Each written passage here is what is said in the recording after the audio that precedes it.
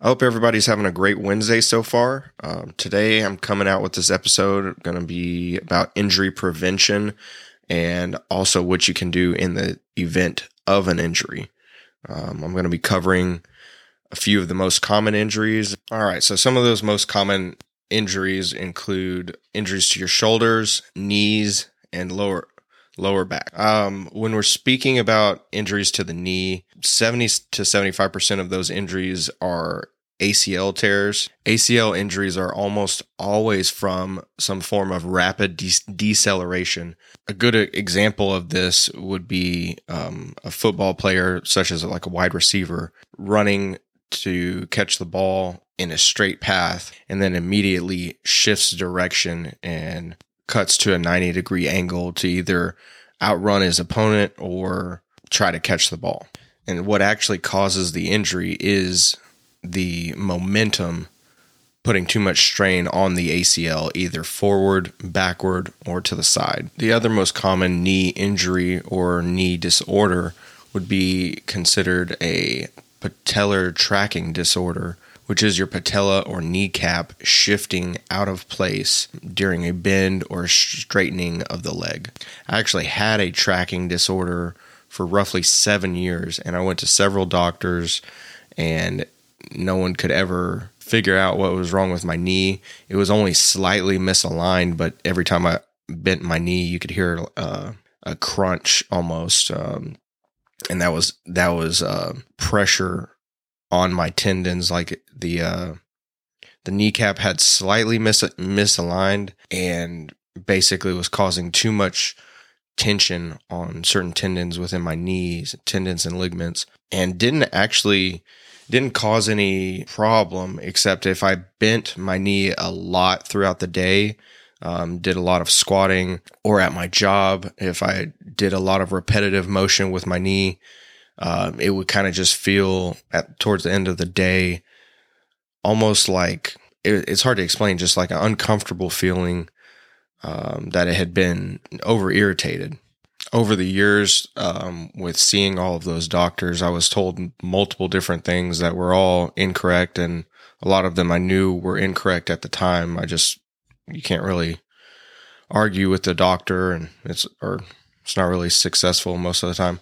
But I was told that my knees were double jointed, which they are not. I was told that I just had excess flexibility in my knee.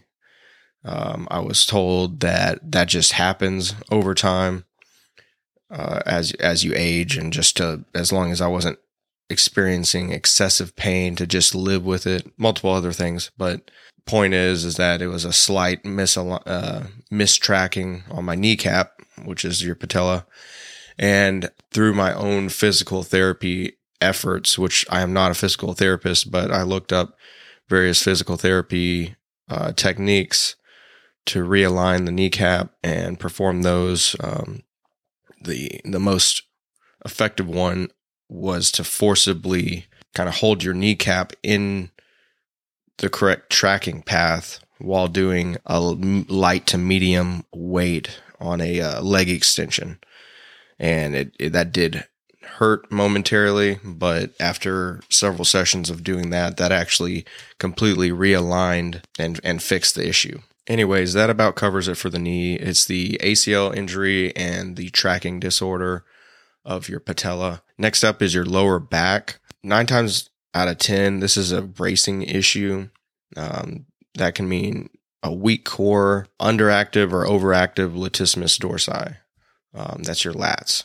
Core stability and strengthening can be achieved through various different abdominal exercises, as well as performing something that's commonly known as drawing in or vacuums. All of this is easily searchable, but vacuum is basically retracting your abdominal muscles in toward your spine and holding for a given amount of time. Normally that's 15 to 30 seconds per rep. Another of the most common injuries I'm going to cover today is shoulder injuries. Most of these are some form of dislocation or a tear. Most of the dislocations occur basically when the arm is fully extended and it's shoved to one side or another. A good example of that is like falling and trying to catch yourself, and then instead of landing straight with your body weight on directly in the shoulder joint, it actually, you land on like the side of your hand, and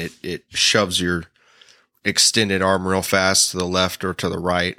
It's normally an anterior injury. So that would be like if your right arm, you went to catch yourself and then it got shoved all the way across your body toward your left, and it popped your shoulder out of place. Regardless of how you receive a shoulder injury, it's either going to be muscular or it's going to be more of a ligament tendon issue. Muscular injuries are actually easier to heal because of the blood supply to the muscle. However, regardless of what injury you receive, whether it's a lower back injury, shoulder, neck, you name it, you're 1 to 2 times more likely to have that injury occur in your future.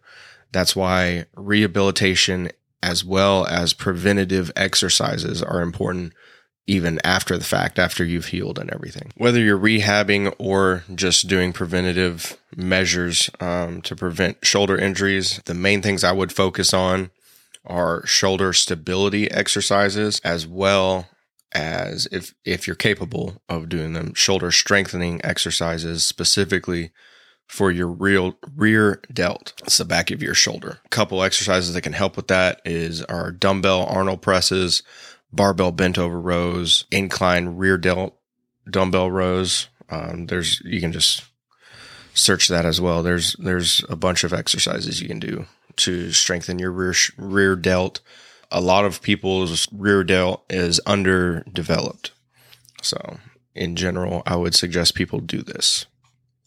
And last but not least is concussions. An estimated number of, I believe, 1 million concussions in the U.S. per year. And that's estimated, and not including the ones that go unreported or are questionable. It happens a lot, whether it's from impact directly to the head or to the body that causes the head to kind of whiplash or move the brain in an unnecessary manner. The number one way to prevent this, besides just standard safety, like if you're if you're playing football, avoiding contact to your head, obviously, but the number one way to prevent this, other than that, is to strengthen your neck. You can do this.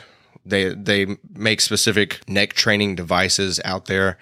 You can look into those, but the easiest, quickest, not necessarily most effective way, but it is effective, is to just manually apply manual resistance to your neck. And that's just literally with your hand or someone else's hand pushing gently against the side of your head, adding appropriate resistance. And basically someone would push on your left side of your head, and you would resist it and almost, push back.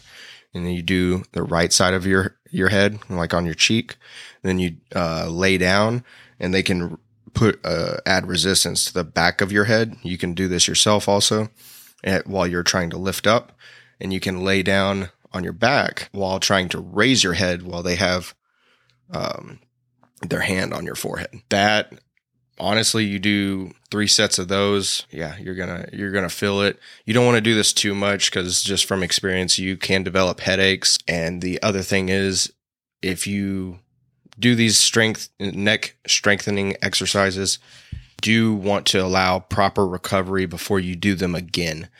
Soreness in your neck from manual exercises can actually last up to 3 days. So it's a good time frame to go off of. Basically, you do your neck exercises when the soreness is 100% gone, and you're good to go.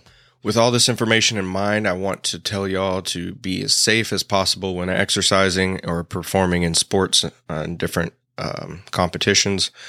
I am wishing y'all the greatest success to each and every one of my listeners. I greatly appreciate the support. I'm going to finish up this episode by informing you all about the updates to the website, and that is wayoflifepodcast.com. It's WHEY like the protein, also like the podcast.